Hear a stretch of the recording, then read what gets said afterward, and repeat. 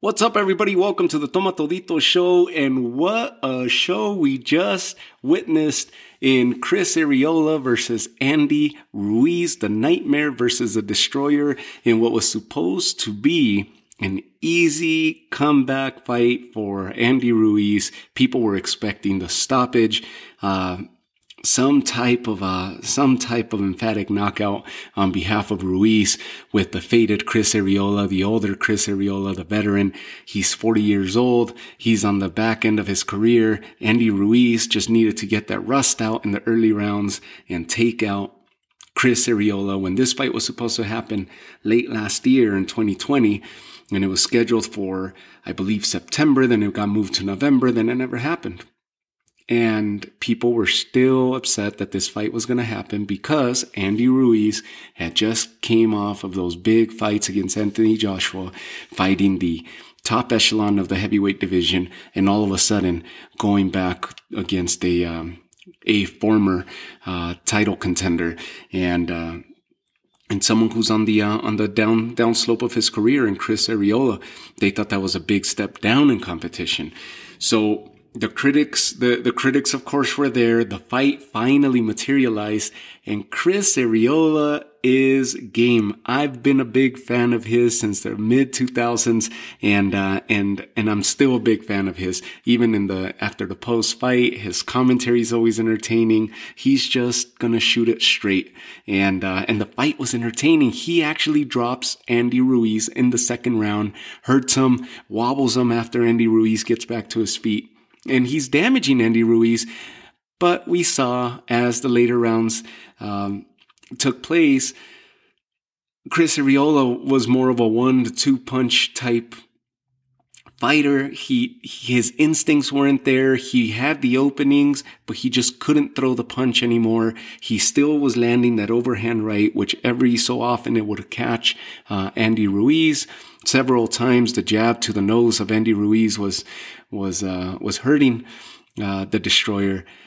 But Andy Ruiz's boxing started coming maybe about the 6th or 7th round. You started seeing Andy Ruiz breathe really heavy. He was really tired, but he was delivering the punches. The output was one-sided, and Andy Ruiz came away with the decision.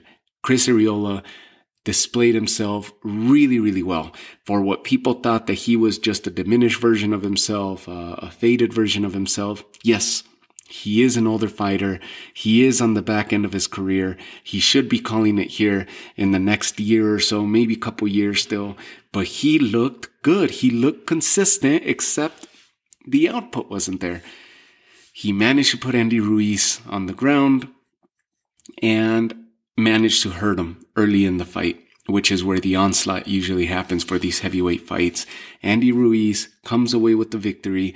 Of course, leave it to the judges to dampen the moment, right? Leave it to the judges to just piss on the fans and the fighters on the moment, because it was such a great, entertaining fight, a heavyweight fight, this throwback style fight that they just went back and forth, and it was just entertaining. When the fight ended, you just had a good feeling about the fight. That, man, I watched something entertaining, and my attention was fully in.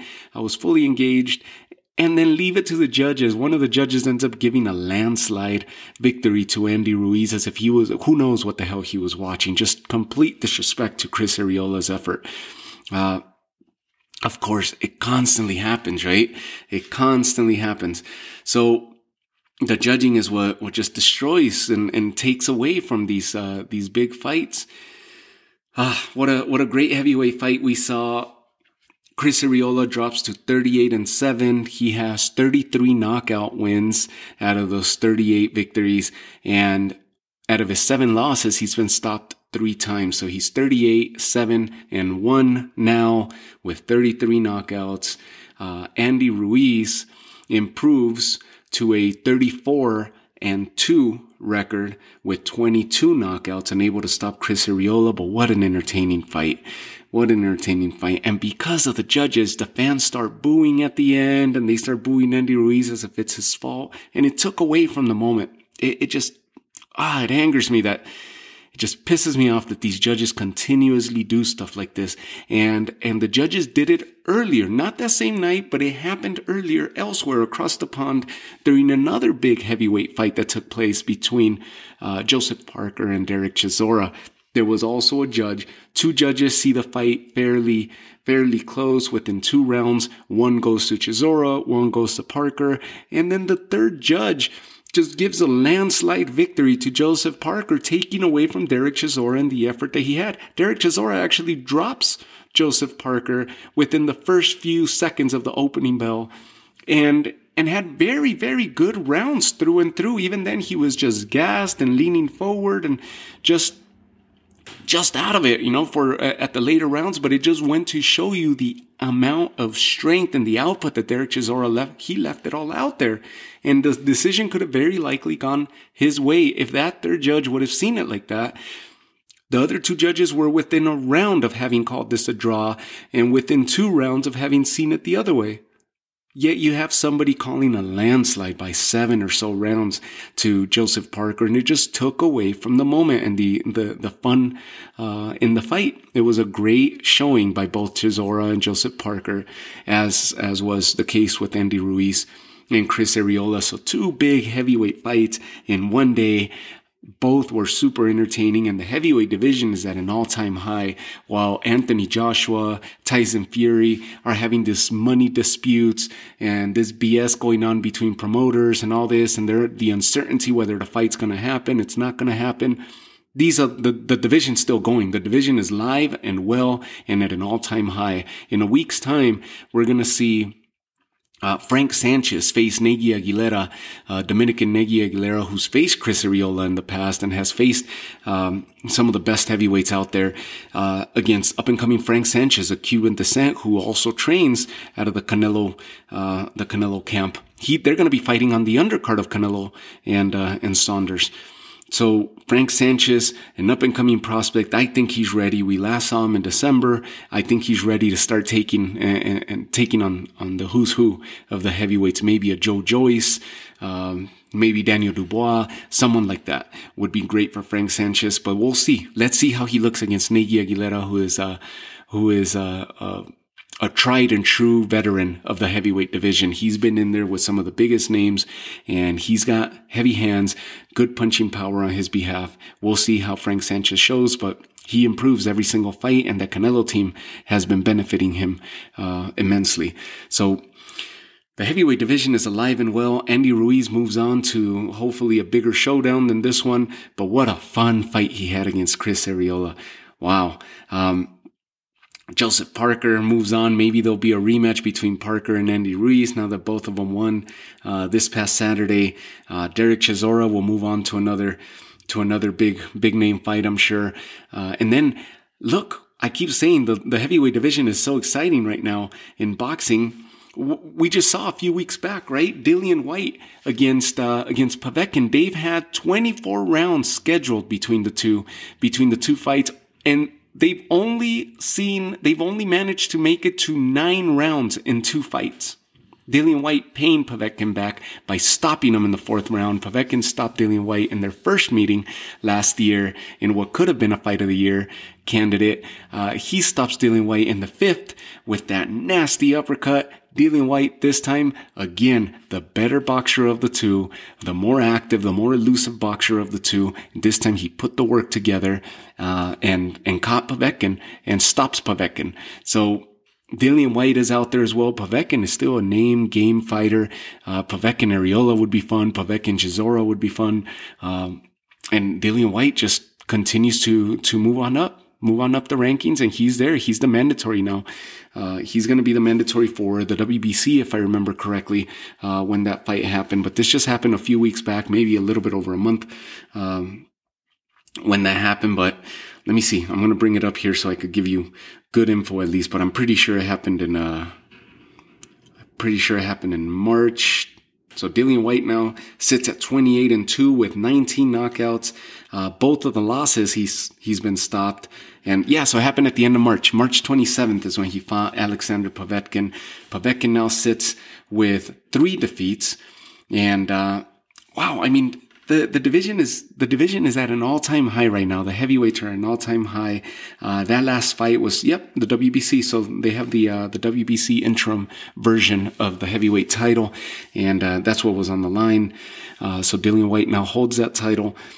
Dillian Whyte did work with Povetkin. Now we saw Joseph Parker with Derek Chisora. We see Andy Ruiz against Chris Arreola. Frank Sanchez coming up against Negi Aguilera. I mean, the division is at an all-time high right now.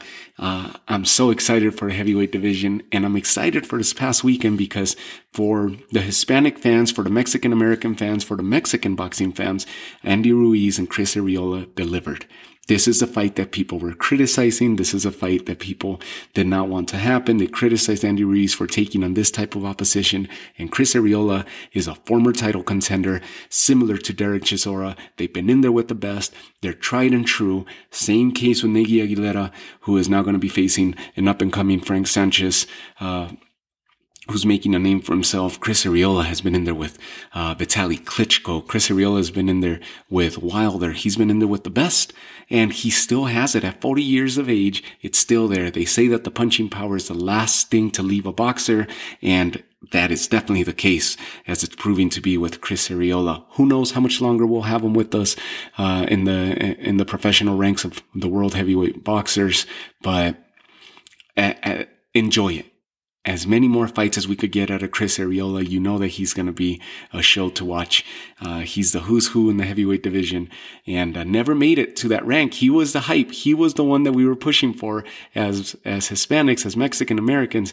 He's the one that we were pushing for to reach that pinnacle of becoming the first Mexican American to get a heavyweight title, and he failed in his attempts. Enter Andy Ruiz, who succeeded, and he became what Andy Ruiz was when he was looking up to Chris Arreola in his attempts.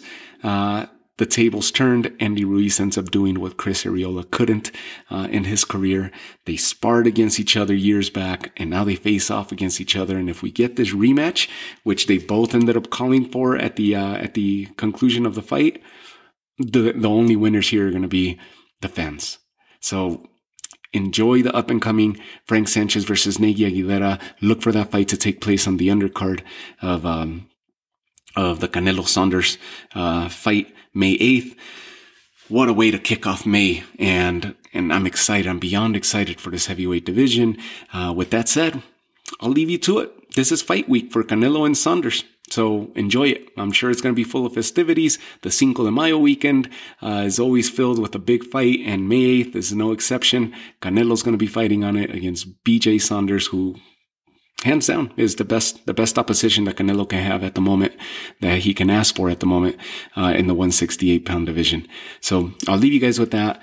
Welcome back to the Tomatolito Show. It's been a while since I've talked to you all, but I'm back, and we're going to keep pushing episodes out your way. Take care of yourselves. Have a good night.